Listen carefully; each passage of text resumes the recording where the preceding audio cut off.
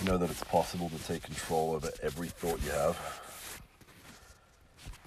Gosh, I'm puffed. I just walked to the car from my bedroom. Should not be puffed. Worked mowing lawns for 4 hours today, and I didn't get puffed. Anyway, we can take control over every thought that we have. Every single one. Jesus says in Philippians 4, well, the Bible says, but that is Jesus saying, It says in Philippians chapter 4 to fix your thoughts on that which is good, pure and honorable and worthy of praise, all those kind of things. Philippians 4:8. It's got that list there. He wouldn't have told us to fix our thoughts if it wasn't possible. And yet we talk about the thoughts that we have as though they are this elusive, impossible to control type of thing that we are subject to and that we are victims of almost. We actually talk about the thought life as though it's this thing that is going on that we are a victim to. On one hand, we tell each other to, not sin, blah, blah, blah. We go on that kind of tangent. But then at the same time, we say we're sinners and we're the victims to the flesh and we can't control it, all that kind of stuff. It's these two lines of thinking that are totally contrary to one another. And it's just not the case. We can take control over every thought that we have. Any thought that comes into our mind that is not of God, we can control in Jesus' name. I'm telling you, every thought that you have in your mind that is not of God is not from you. It is demonic every time. Or if you look at Romans 7 and Genesis chapter 4, you could call it the broadcast of sin, the sin entity in the world, so to speak, where sin is in itself seemingly not a person, but it is somewhat alive, right? Paul talks in Romans 7 about sin being alive in him. And God says to Cain in Genesis chapter 4 to watch out because sin crouches at the door. It talks about sin as though it has its own kind of capacity to engage with people. So whether you want to call it demonic or whether you want to call it sin itself, the entity of sin, I think that, to be honest, most of the obsessive and the compulsion of the thoughts that we have, especially in particular so-called struggles, is of demonic origin. But whatever you want to call it, we can take authority over it in Jesus' name and cast it down. It says in 2 Corinthians 10 that the weapons of our warfare are not carnal, but mighty in God for pulling down strongholds, for casting down arguments and every high thing that exalts itself against the knowledge of God, and for bringing every thought into captivity to the obedience of Christ. That's what it says. So, if we couldn't take every thought into captivity to the obedience of Christ, then it wouldn't say that we can.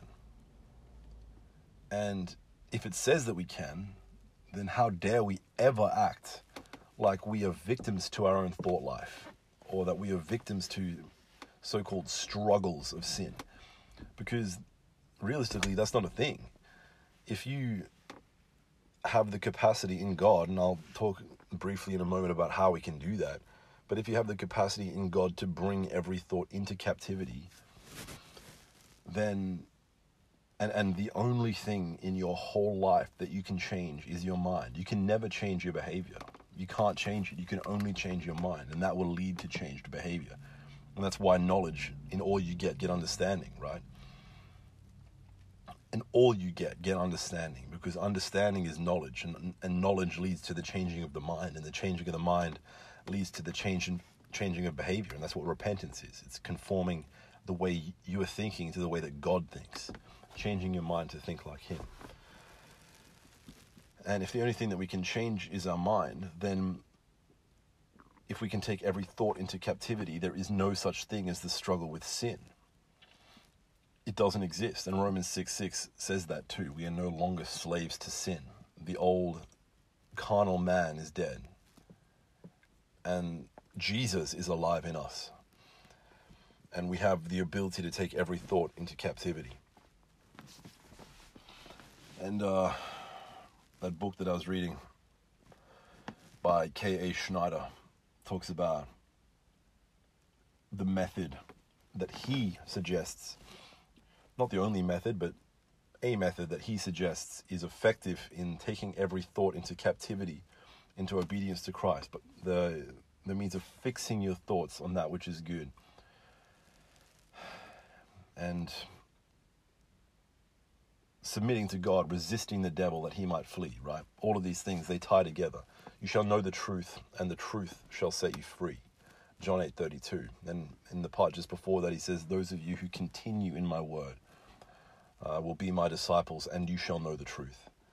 So when we continue in obedience to his word, we will see that it is true because of the effects that it produces in our lives, and that will be the experience of freedom. That is what Jesus is talking about in John 8 in that section. And it is actually in the context of freedom from sin, as you'll see if you read that section there and the way that the Pharisees respond. But the way that Schneider suggests as a method, and I'll suggest the same method because I've been implementing it and it has been revolutionizing my life, man. He says that every time a thought comes that is contrary to what you know to be the thoughts of Christ, identify it as a demonic thought or of demonic origin. And, you know, whether you want to call it from sin or whether you want to call it from a demon, it doesn't matter. It's from a demonic origin because everything that opposes God is demonic. So every thought that comes into your mind, and I'm not saying that they come from you, but every thought that comes into your mind that challenges the truth and that challenges the word of God is of a demonic origin, so treat it as such. And what Schneider says is to just say the simple phrase, and it's not a spell, it is prayer, and it is actually obeying a commandment of Christ. But the phrase that he uses is, I reject you, Satan. Get out of my mind right now in Jesus' name. Simple as that.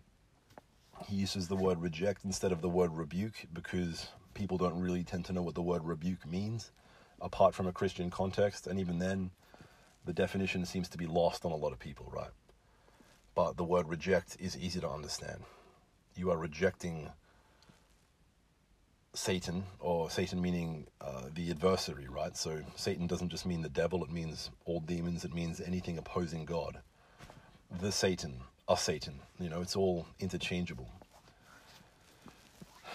So, I reject you, Satan, get out of my mind in Jesus' name. Just as simple as that. Every time a thought comes to you, say that. Or say something similar, you know, just on those lines, right? I rebuke you, Satan, get out of me in Jesus' name. I rebuke you, Satan. Stop afflicting me right now in the name of Jesus. I reject you, Satan. Get off me. You know, it doesn't really, the exact specifics of it are not going to make a huge difference because the practical outworking is the same. You are casting off the demonic affliction. And especially if you have incessant, reoccurring thoughts about things that are just absolutely foul or are innately evil or are self-destructive, suicidal thoughts, for example, never from a person. They're always demonic, every time. Thoughts of incessant lust, all addictions, all these kind of things, right? They are compulsive. They are very much against the will of the person that is having these thoughts. They're of demonic origin. Treat it as such. In Jesus' name. Let the weapons of your warfare be strong. Fix your thoughts on what is good. And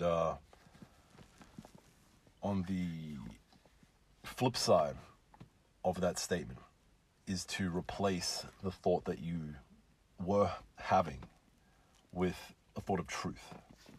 So if your mind is just rampant with lustful thoughts, in Jesus' name, Satan, I reject you. Get out of my mind. Father, thank you that I'm pure. Thank you that I'm holy as you are holy, in Jesus' name.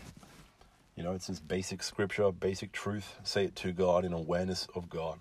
That is a weapon of your warfare, and it will absolutely radicalize your mind for the gospel. You will be free of demonic thought patterns, demonic everything, man, because the way you think is what dictates who you are. You are no greater than your thought life. Mark Sheck is walking by. I do these podcasts at like midnight in my car, and sometimes people walk by. Kind of lose my train of thought. Anyway, nobody is greater than their thought life, right? Your thoughts actually, ironically, do define you, even though we are defined by God, right? But it's only the degree to which we understand who we are in God that we will be able to walk out that reality. So in that sense, they actually do define us. The degree to which you know that you are like Christ and how to operate in the realm of Christ is the degree to which you will walk like him. I reject you, Satan. Get out of my mind right now in Jesus' name. Thank you, Lord God, that I love my brother. Thank you, Father, that I do not want to hurt any human being and that I would lay down everything for those around me. That no greater love has any man than this, than to lay down his life for his friends. Offense has no place in the mind of a Christian, and we are able to take every thought into captivity. If you have depression, if you have anxiety, if you have discouragement, whatever the thought is, everyone who hasn't been trained in these types of things is going to have a line like that, going to have a line of thinking that is ungodly. Not everyone in the world does. There are people out there who are just like Jesus. There are people out there who live like Christ because Christ lives in them and they are well in tune with the Spirit of God and with the weapons of their warfare and in taking authority over the demonic and in surrendering to God. The weapons of our warfare are mighty in Him. Amen.